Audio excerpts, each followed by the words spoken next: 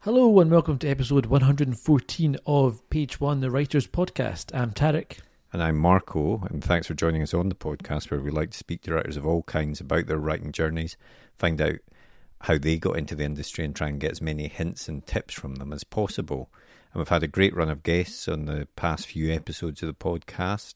Yeah. Including last week we had the award-winning crime writer Chris Whitaker. That's fantastic. And that theme continues this week, although perhaps I shouldn't say that, as the award-winning crime writers are a dagger to your heart. A dagger to my heart. Very excellent pun there, Marco.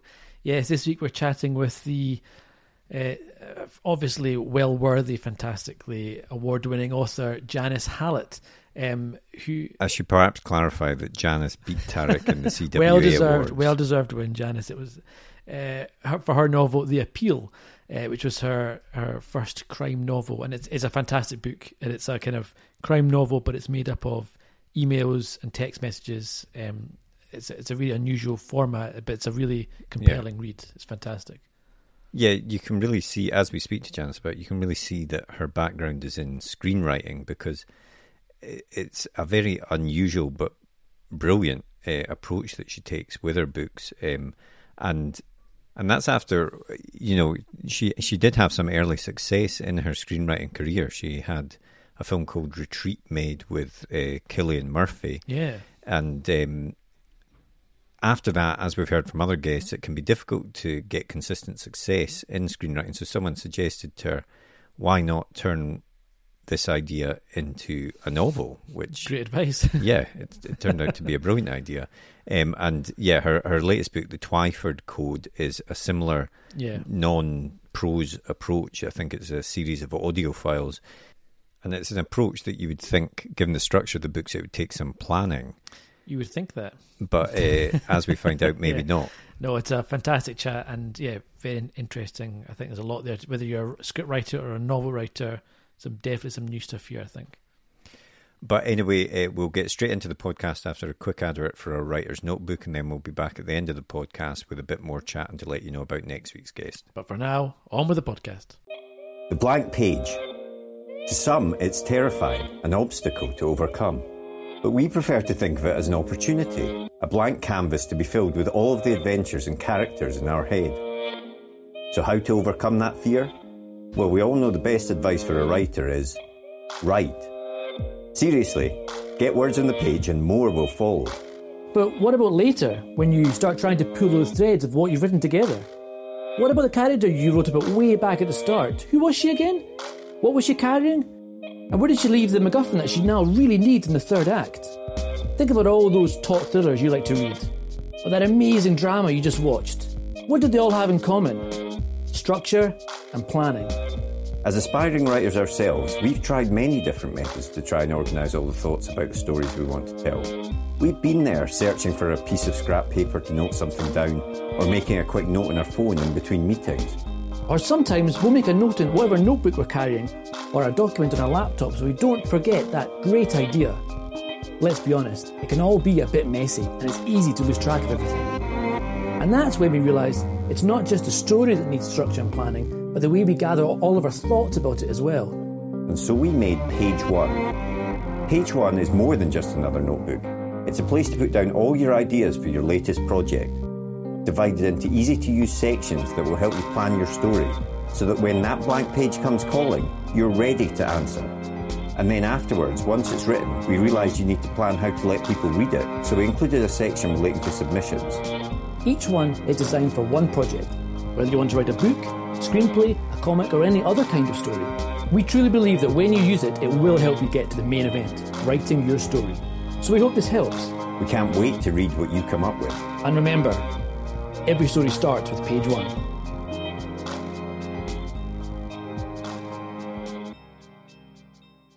Did you always want to be a writer? The short answer to that is yes. From the moment I learned to read and write, always wanted to be a writer. And I was always kind of good at it. And I worked that out because the teacher would often read my work to the class. Now that sounds great, doesn't it? But let me tell you, that does not endear you to your classmates when you're young. In fact, never, at no point in your school career does that make people like you. I was not cool at all, because my essays were read out all the time. And so I always had a sort of idea that I was good at it and I could do it, which I think was a good sort of grounding for being a writer. It was a good grounding for years and years of failure when people didn't seem to want to read what I'd written. And that led to you studying English at university then, was, I suppose, the most obvious pathway, if that's what you wanted to do. Yeah, it was really. And that was because back in those days, there weren't many or any, I think, creative writing courses at university, that if you wanted to write, you had to kind of do English, even though beyond the age of about 14, you didn't really do much creative writing. You were generally reading and writing about the books you'd read. Because there's a subtle change, certainly in my day, in English classes from when you're a child to when you're a teenager. So I ended up writing, but I tended to be writing about other people's books, which wasn't really the same, but it was the only route I could see to having a career where I was writing all the time. So, yeah. Because you went on to work as a magazine editor, is that right? And then you also worked for an agency that kind of wrote for the government type. Was it? I wasn't exactly sure what exactly was you were writing for the government, but was it kind of like an agency that wrote some kind of documents or adverts for them? Yeah, they were run by sort of ex-civil servants who noticed a gap in the market for government communications, and that could be anything. That was speeches for politicians. All right, okay. Right up to, or down to, I don't know, up to or down to, articles in magazines that would be produced by, say, the Job Centre for people who work there, or by the Metropolitan Police as part of the Home Office, for policemen and women, police officers. And that would be, I remember working for Specials magazine for special police officers. So it was a really varied, you didn't know from one day to the next. What's a special police officer? It's kind of volunteer police. Oh, I see. If they still have them. Actually, probably your listeners will know whether they still have them or not, but back in 2006, they definitely still had special police officers who were volunteers. And they had their own magazine at the time, and I wrote articles for that. And all this stuff must have been really good to help you to teach. I mean, I know it wasn't the kind of writing you wanted to do, but was there stuff that you learned from those jobs, like working to deadlines and edits and stuff? I learned so much. I mean, the 15 years I spent in magazine publishing was really, really useful too. But the year and a half I spent doing that, sort of often by the seat of my pants, writing about things I knew nothing about, was a great preparation for, writing novels, writing scripts, and having to take the plunge, having to meet deadlines when I just didn't know what to write. It was a real education. When a lot about being a writer is confidence to start writing and getting words down on a page. And that helped me there a lot. It was still very, very hard. I wouldn't go back to doing that, I don't think, at the moment. But it had its place in my career. Yeah. And also finishing things, I suppose, is a big thing for people that are wanting to get into writing. It's often people will have, 30, the start of 30 great novels, but they've never pushed through to the end. And I think getting into that habit and learning how to finish something, whether it's technical writing or fiction, is always a helpful skill to learn. 100%. They're two separate skills, starting something and finishing something. And a lot of writers fall at the first hurdle. They don't start. They've always got their ideas in their heads, but they don't start. Yeah, and as you say, others never finish. And you had an interest, obviously, in screenwriting in particular. What was it that drove you down that path as opposed to, fiction at first? That I came to screenwriting via playwriting, really, because when I gave up my job in publishing, I'd been doing amateur drama for, all of my life. It was my main hobby. And a friend, Sharon, and we'd written a play. And just as I was giving up my career in publishing, this play we were putting on with the Raglan Players, it was called It's My Manor. And I thought, well, that'd be good, because just as I've stopped my full-time job, I can throw myself into this play and really give it my all, see if that's something I fancy doing. And of course it was amazing. The first time the audience laughed at the first joke in that play, which was a joke that I'd written. That I was hooked from that moment to this. That's led to me being here, and I was hooked. So the playwriting, although I loved it, it didn't seem to be a career, whereas screenwriting did seem to be a career. Mm-hmm. So shortly after It's My Manor was put on by the Raglan Players, I signed up for an MA in screenwriting with Royal Holloway, and that's what led to my short and bumpy screenwriting career up until that point. Well, for folk listening who are interested in the kind of masters in screenwriting, what was the course like? What sort of stuff do you learn on it, and is it something you would recommend others doing? Yes, I would recommend it, and not everybody does it. I mean, it's strange, and I'm always in two minds as to whether to recommend it or not. I loved it. I had the time of my life on that writing course. I met friends that I'm still friends with now, and at the end of it, I had a script that I was really proud of and that I knew would make people sit up and read it. On the downside, I think an MA in screenwriting doesn't really get you into the industry itself per se. It will give you confidence. It would teach you how to do it. And I never had any doubt once I'd finished that MA that I could write a screenplay because I'd learned how to do it and I'd done it. And that's a valuable thing, that level of confidence going into that industry. And I had this script that I could show people. So for that alone, and for the safe space in which to write with other like-minded people under the guidance of, it was Sue Clayton, who ran the course at the time. She was a director, so I had a professional was teaching you how to do it. That was fabulous. So for me, I loved it. I wouldn't have not done it. Not everybody wants to study for 2 years, or can afford to, or can afford the time. So I don't think you have to, but if you've got the time, if you can afford it, it's a great way to get into that industry. Does the course involve, does it give you any of the practical side? Obviously, it teaches you the technical side of writing a screenplay and things, but do you get any contact with people in the industry at all during the course? We had people come in to talk to us. I've done lots of different sorts of screenwriting courses, really, and you do tend to meet people from the industry. It hasn't created openings or opportunities, really. I mean, it doesn't. I think when you're in a creative career, there's a kind of aversion to a formal training and formal qualifications. I think people would love to get a sort of unpolished talent and to say, well, we've got this screenwriter who's never written before and she's come up with an amazing idea, rather than this person has invested in a 2-year course and then another year course doing something else. They would rather have that romantic story than the boring person who's got all the qualifications like an accountant might. So there's that element too, and there's no prerequisite for a qualification in the industry of screenwriting. A lot of people come up into that industry through working as researchers and through working as script editors and other ways, and they have no formal qualifications or training apart from on the job. So I will hesitate to recommend the courses, but if it's something you feel you'd like to do and you feel you need confidence building in that direction and you've no experience or contacts in the industry, then it's a good way to build them up.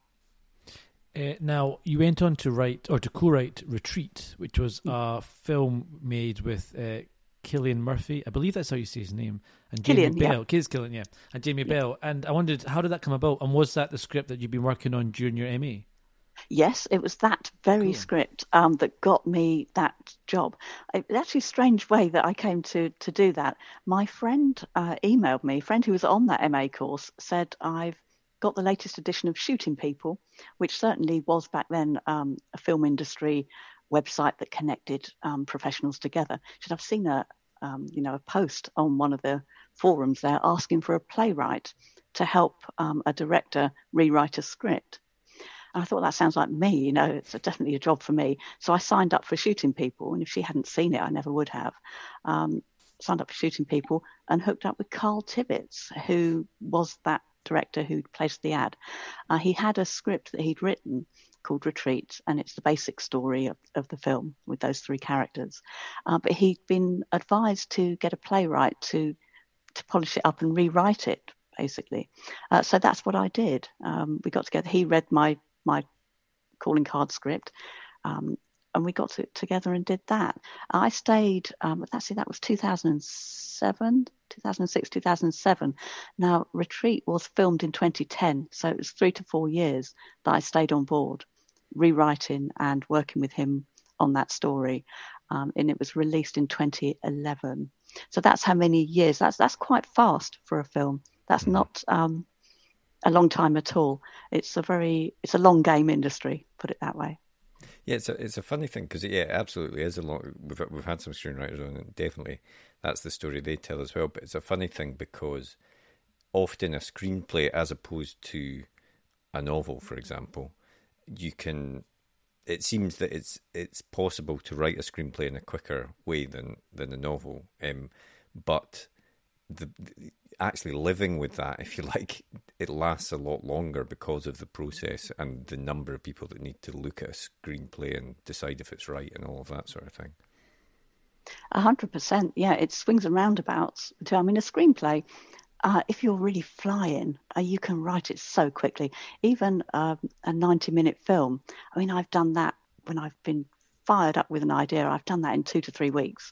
And it's so light and airy, and if anyone's written a script, they'll know it's at the top of your mind, and you can fly through it with all the dialogue and so on. I mean, people who work on, say, 30-minute dramas on TV can write one of those scripts in days. You know, that they're so not easy to write, but they're fast to write, and you're collaborating with other people. So if you're stuck, you've got other brains, other minds, other creatives to help you. And the novel is the opposite. You're on your own, and you're on your own day after day after day and month after month, and often, a year, and sometimes more than a year if you're working slower, if you're a slower worker, or if it's your first novel, likely to be longer. So, the two are totally different experiences. No. After Retreat came out, did you want to continue down that path? Did you keep writing more scripts? Was that the plan? Yeah. Carl and I stayed working together as co-writers for years. I think that it came out in 2011. We worked on countless ideas, and this is often getting quite far into development with them, working with production companies, working with producers. So we weren't just on our own there. We were working year after year. But the film industry at that time was undergoing quite a change, and not a good one. There was less investment in films of the level that we were working at, the low budget thriller film. And gradually over the years, as the years went by and we were actually getting less and less success, we kind of had to both look at our careers and think, well, where are we going and what do we want to do? And of course, by then we changed as people. We both had ideas that we wanted to work on ourselves. So I can't remember when this decision was made or whether we even made a decision. Around 2013, 2014, we kind of stopped working together, and he went off and did his thing. Went off and did mine. And that's when I started to try and seriously get into TV writing, which I'd always wanted to do, but I had been working with Carl, so I hadn't had a huge amount of time to do it.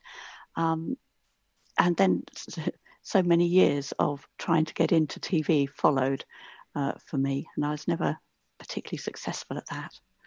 And so what was it then? When did you decide, right, I'm going to leave the screenwriting and try my hand at fiction instead? When did that happen? That would have been around 2018. So we were talking about between 2013, 14. So we're talking 4 to 5 years that I solidly was trying to get into TV. That's writing spec script after spec script, coming up with ideas, trying to keep my enthusiasm going, doing lots of schemes for screenwriters and applying for different, all sorts of screenwriting schemes, as anyone who's tried to get into that industry will know. There's lots going on at any one time, trying to get plays on at the same time in the hope that would get my work seen by the relevant TV people.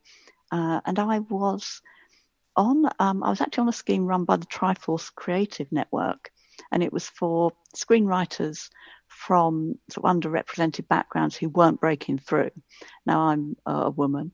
By that time I was an awful lot older than many people in the industry, so I had that.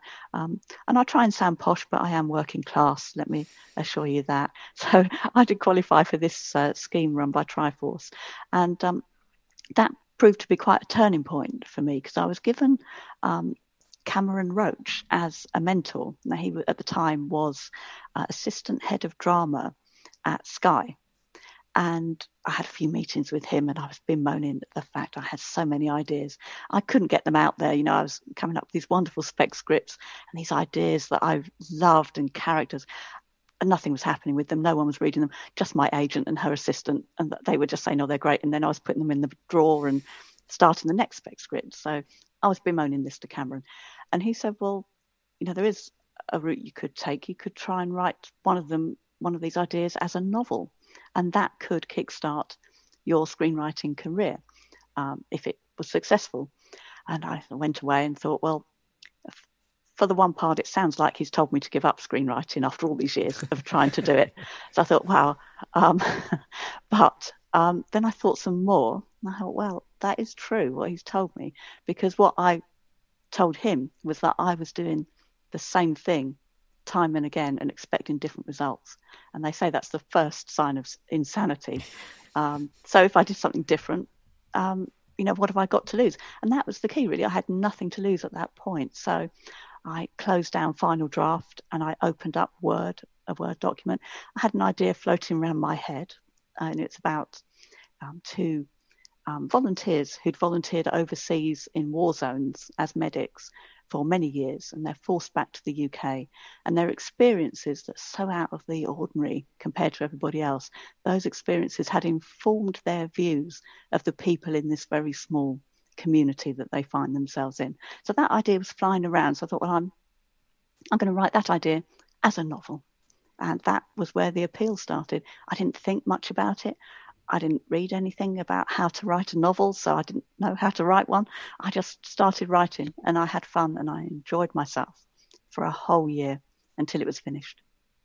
And that's interesting, because you see, you didn't, look into any research on how to write a novel, because the appeal itself is a really interesting type of novel. It's not a traditional novel that people would expect. It's made up of text messages, emails, kind of back and forth conversations.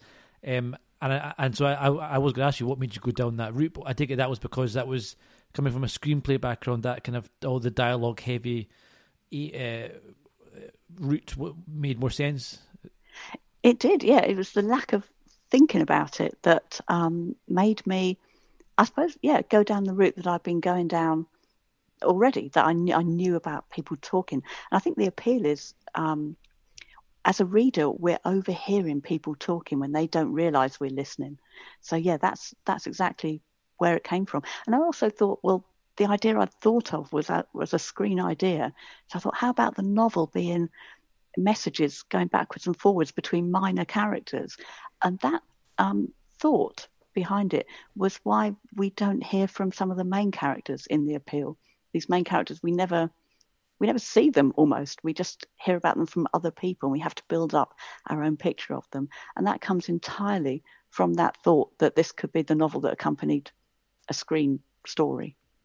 It is a really interesting way to write a novel. And, there are some other novels that I'm thinking of, like World War Z or something like that, that's got transcripts and things like that takes a sort of similar approach. Although even that is more prose heavy, really. But how do you, when you write a script, it's all show don't tell, and obviously there are some directions, and you're assuming that the people will be on the screen and demonstrating something that will get across the point. But when you're purely in this format, but without doing it in a prose format, how do you get across everything that you need to get across, if you see what I mean? It's quite a skill, and I think screenwriting does teach you that, because although you have to show and not tell, you have to get things across. I think sometimes in just one or two choices of words, you can get across quite a lot in terms of mood and setting, and in someone's if they say something and they behave a way that suggests they're thinking something else, you can do a lot of that in screenplay writing. But that's part of the technical side that you learn when you learn to screenwrite properly, is to do that, to get things across that means that you are telling, even though it looks like you're showing. Yeah, that's part of the skill. I have realised though, when you take an idea for the screen and turn it into a novel, rather the way that you look at the film of your favourite book and think, well, they didn't put X, Y, Z in, they haven't got that character, they didn't put that plot point in. You have to take things out of a book to put it on screen. But if you take a screen idea and turn it into a book, you have to add things. You have to add rather more plots, more characters, and you have to have rather more description, more going on. There has to be more going on. For some reason, it's a weird thing, because normally books are translated to the screen rather than screen ideas translated into books. But it's true. I've gone the other way. It's a fantastic book, and I think it did a really good job of avoiding that kind of, oh, this is Stuart, my brother. You remember him? He's got blue eyes, and that kind of really, but he would ever talk like that. And just to get, which is always takes you right out of it, but it does it, as you see, with clever word choice, you can get things across in a way that sounds more natural. And I wondered, it's a kind of story where there's twists and turns, etc., and it felt very much like something which must have been meticulously plotted and planned out. But I think I read it was in fact the opposite. Is that right? The exact opposite. I didn't write many notes at all. I simply wrote and had fun, and I let each character emerge on the page as they arrived. And I think that is why the murder happened so late, because I was having such a lot of fun with all these characters interacting, putting this play on and talking behind each other's backs and being a bit snide and a bit dodgy, that the murder didn't happen till much later. So yeah, I don't plot. I'm a pantser rather than a plotter. But my plotting happens at a later stage. That's all. I think it's not writing a novel is no easier either way, because I have to do my plotting later when I have my first structural edit, and that's a lot of hard work. Then that's when I have my head in my hands, trying to sort out the plot points and the characters, and so I do go through the mill, but just not at that early writing stage. Yeah, I was going to ask that because obviously with something like The Appeal, I was wondering if you're just pantsing it, as they say, how you keep track of the different characters and who said what to whom and when, but presumably that comes in the edit stage then, that you try and hone all of that down. It does. I spent a whole year writing The Appeal, so that's quite a long time to get to know all of those characters, longer than the time I have to write a novel right now, which is about 7 to 8 months. So I had the luxury of time, and because there's no deadline, I could have taken longer.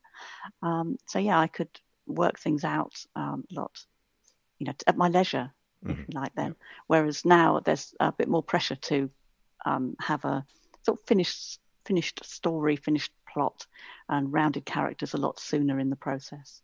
Does that extra pressure mean that you've maybe change your approach do you plan more stuff now, knowing you've got less time to play around with it later on? I don't really. No, maybe I should. When you say that, I'm thinking, oh, goodness, I should plot a bit more. No, everyone's technique works for them, and if that's the way it works, don't change it. I'm hoping that being a bit more experienced, because I'm now on my third novel and hoping to trying to start my fourth. I'm hoping the greater experience that will help me get through, and touch wood, so far that is working. And with the Appeal, obviously it was the first novel. Did you have to find a literary agent for that was different from someone that you might have had when you were a screenwriter? No, I was lucky at that stage, because my screenwriting agent, Lucy Fawcett at Shield Land, she deals with screenwriting, but at Shield Land they also represent novel writers. So all she had to do was pass my, The Appeal manuscript on to Gaia, Guy Banks, who deals with novels. So that was quite an easy transition. Now, I did struggle to get an agent earlier on in my career, and I, in fact, didn't get one, didn't sign with Lucy until I think it was either 2014 or 2015. Now, when you think I gave up my publishing job in 2006, and I'd even had Retreat out. I'd been a screener, I had a film made. Mm-hmm. I still couldn't get an agent. So that was a real stumbling block for me, and I still feel the stress of not having an agent in this industry for so many years. And if there's anybody out there listening to this who is struggling to find an agent, I would say keep at it, because it took me, it felt like forever, and it held up my career quite a bit. Keep going, keep trying, and you will get there in the end. Because it's, for some people it happens really quickly, others really, really slow. And I was one of those, in almost 10 years. It took me. Is an agent as important if you're a screenwriter compared to if you're a novelist? I know that obviously they would help you with contracts and stuff, but is it the same kind of, you need to have an agent to get past the post to get your script made? I would say yes, unless you have particular skills and you've got lots of contacts and you know about contracts and you know lots of people and you can handle your own career. Some people say they do. Unless you've got that, then I'd say an agent is absolutely essential. And they're a real friend for you. They're one of the most important relationships, if not the most important relationships you'll have as a writer. So you need an agent who's good and who's on your side and who loves your work. If you're on your own, some people who've worked in TV and know a lot of people represent themselves. That's fine if they know about the industry and they know people, but you really do need an agent, and that's what makes if you struggle to find one, that's what makes it all the much harder. So my heart goes out to you out there. Keep going, keep trying. It will happen in the end. And obviously you alluded to this earlier, that writing a novel is largely a solitary process compared to a screenplay, which is often more collaborative. Do you miss that more collaborative side of things? Sometimes I find I miss the novels when I'm writing scripts, and I miss script writing when I'm writing novels. It's like the grass is always greener. Yeah. But luckily, all those years ago, Cameron giving me that advice, saying that writing novels would kickstart my screenwriting career, he was right, because I've got to write the pilot for The Appeal in a couple of years since it's been out. So, awesome. And I hope to be doing the same for the Twyford Code too. So, he was right. It worked, and I'm at the moment in the great position of being able to do both novel writing and script writing. Yeah, that's brilliant. And it's safe to say that The Appeal obviously has been a massive hit. It's top charts. It's been nominated for numerous awards. You are, of course, up against Tarek in one award. Oh, yes, that's right. That's CWA awkward. Debut. I know. Oh dear. Sorry about that. Gloss over it. But after having those difficult years as a screenwriter, it must be such a feeling, great feeling to have this recognition for your writing. Absolutely, it's wonderful. I didn't think it would happen. I thought my time would come and gone, because I'm no spring chicken. When The Appeal was published, I was 52. I'm now 53 and a half. So I thought, was my time, had my time come and gone? Was I never going to make it? I'd kind of come to terms with that, really. I thought I enjoy writing, so I'll keep writing whatever happens. And I think once I got to that stage, that was when things started to happen, and I started to see some success. And I don't know if there's a link between the two, or whether that's something came across in my writing once I'd made my peace with not being taking successful. The pressure off almost, yeah. It could have been, So that's it's been wonderful. I still can't believe it. I am going to wake up at some point. But, Well, your follow-up novel came out earlier this year called The Twyford Code, which you mentioned. And am I right in saying you wrote it back to back with the first one?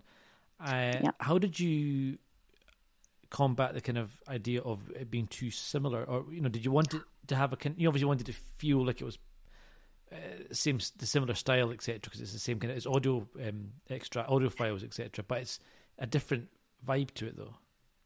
Yeah, completely different. I mean, I had it then once the appeal was taken up by a publisher. I then got a 2-book deal, so I had to write another one, which I was very excited about. But I'm still sort of doing bits and bobs for the appeal, because you have to do structural edits, then line edits, then proofing. So I didn't want to suddenly have characters that were similar in this second book.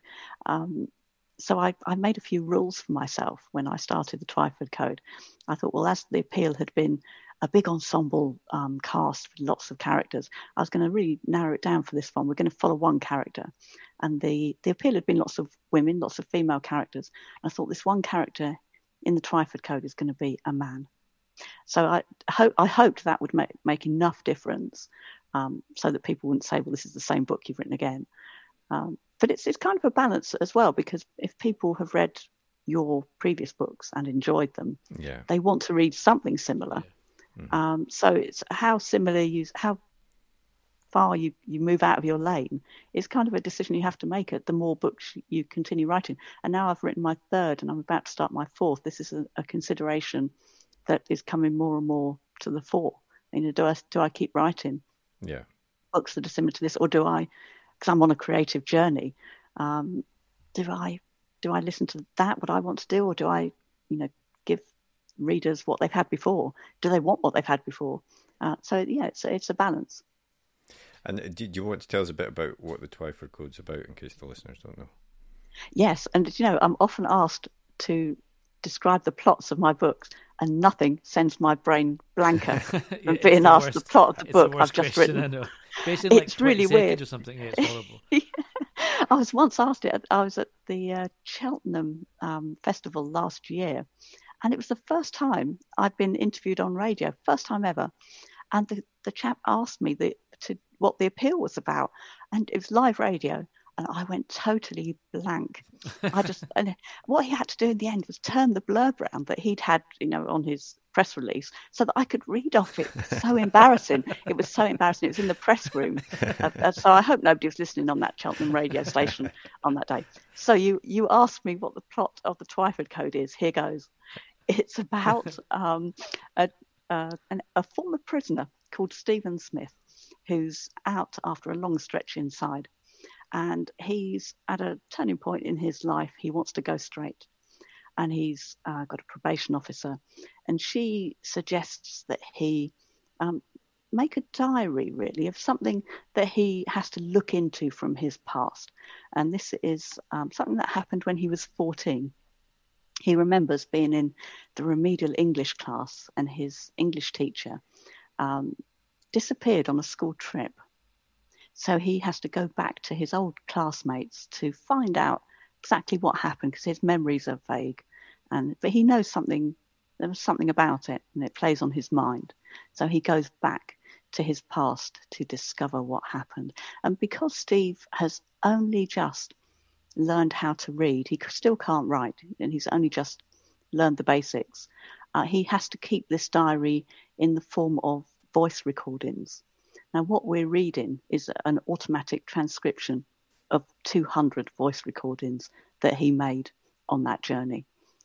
So we have to work something. That's about all I can say. Yeah. But I've remembered it all. Yeah, exactly. That's a good summary. And there's no blurb that I can see as well. Yeah, exactly. No blurb. I haven't been looking at anything on my computer, but I did when the book first came out. When I was doing things like this and radio interviews, I did have it in front of me. I have to just admit, in case, if you've listened to me before and I've sounded a bit like I'm reading something, I probably have.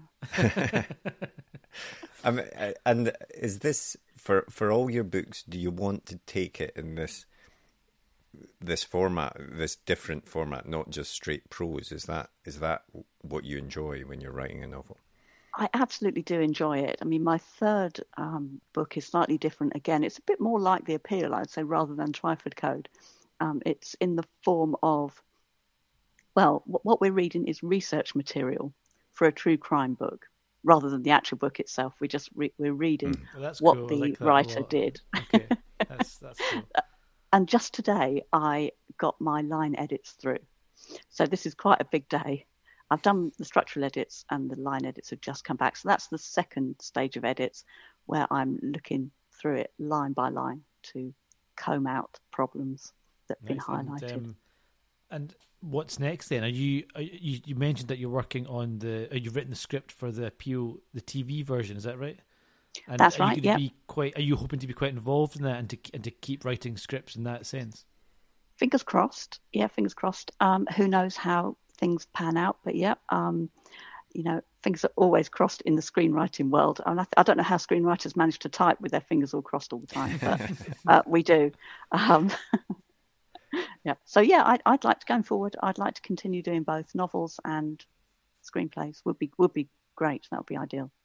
And actually, one question we didn't ask you when we were talking about your process and stuff, but the topic of notes, editor's notes, or notes when you're writing a screenplay often comes up, and what we've heard from screenwriters is that there can often be lots of notes from different people that conflict in various ways, and you as the screenwriter have to try and take all of that on board and make sense of it.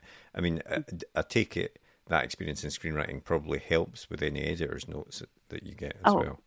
Absolutely. I think all the time with any note, if you disagree with it or if you don't really get it, you need to look for the note behind the note. So the person given the note has picked up on something that's wrong. Now, their analysis of what it is or the solution might not be quite right, or it's something that you've picked up that's not right, but there's something there that you need to look at to solve that problem. So look at what they're really saying, if you know what I mean, because there'll be something there that they've picked up on for sure. It's an art to learn how to deal with notes, I think, psychologically and practically in the text. Is it something that, as a debut novelist with your first novel, obviously you had a lot of experience getting notes for years before you wrote a book. Is it hard to knowing? I suppose maybe a question for when you started off screenwriting and getting notes. Is it hard to know when you can push back or how to push back, or is that kind of danger of like, well, what do I know? I'm just starting off. This person knows more than me. I rarely push back. I think it's a case to choose your battles, and that's not a sort of selfish thing at all. It's to choose them depending on how married you are to a particular part of the script.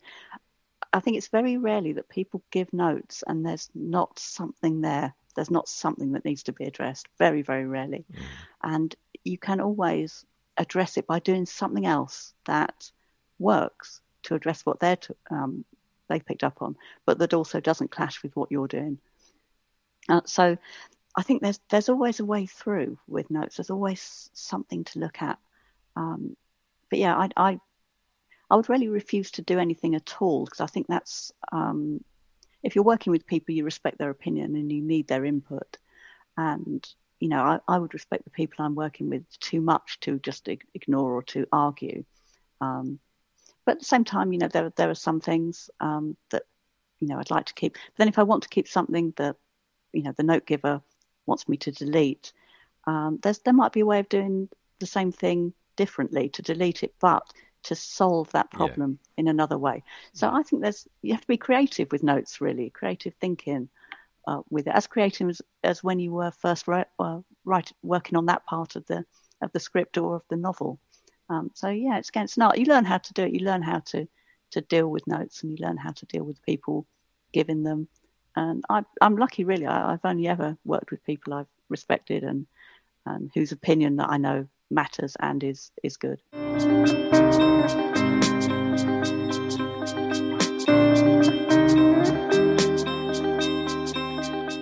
What was the last book that you read? The last book I read was it's over there.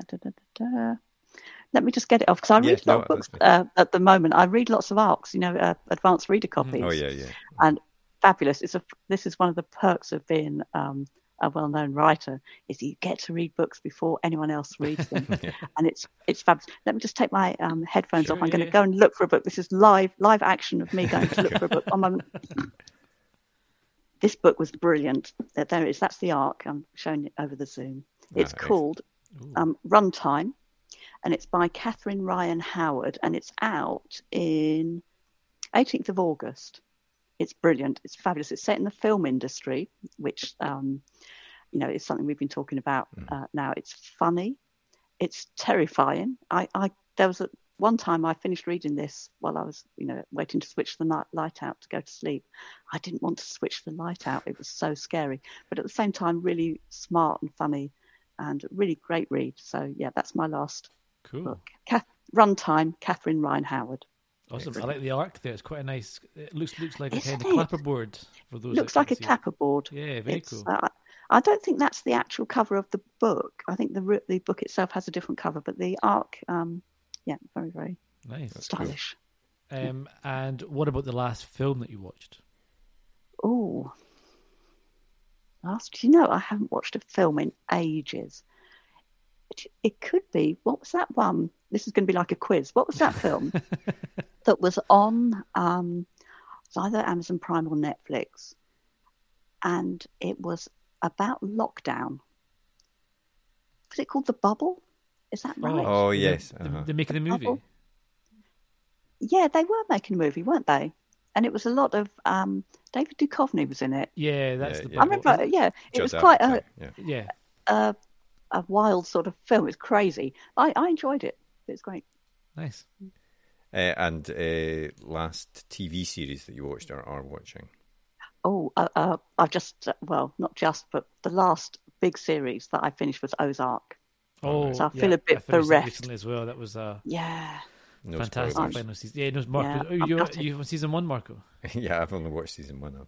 No, really odd. We can't say anything. Ahead of you, yeah. I wish I was still on season 1. That's great. I know, but I'm also glad they ended it when they did, and they wrapped up in the way they wanted and didn't just drag on. So it's quite good. True. But yeah, no, that was an excellent show. Mm-hmm. The very very last thing we always do is a super quick fire either or, and I always say there's no right answer apart from one.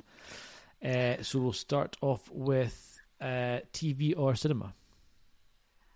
TV. Night owl or early bird? Early bird. Music or no music when you're writing? While I'm writing, no music, but if I've got a gap in writing, I might put music on. Cool. And a fancy restaurant or a takeaway? That's a hard one. I love both.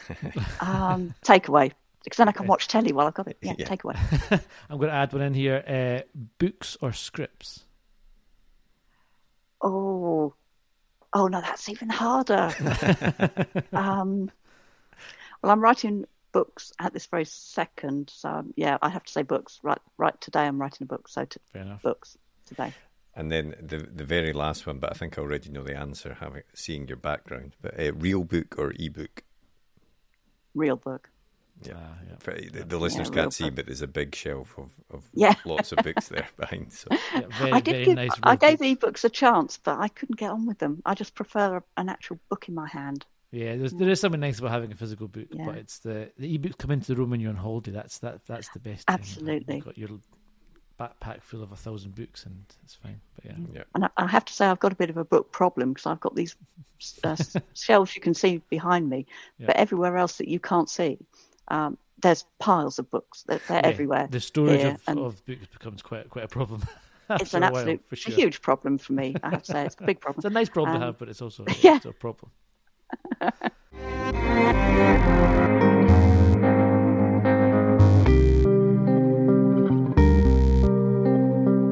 Well, I really enjoyed that chat with Janice, so thanks very much for coming on to the podcast. And I thought it was really interesting what she was saying about this idea of the note behind the note, because I think it's, and we've heard this from others, it's often the case that you'll get a note that says there's something wrong with the book that isn't working, but what they're suggesting may not be the right thing. So you just need to try and identify what the issue actually is behind it.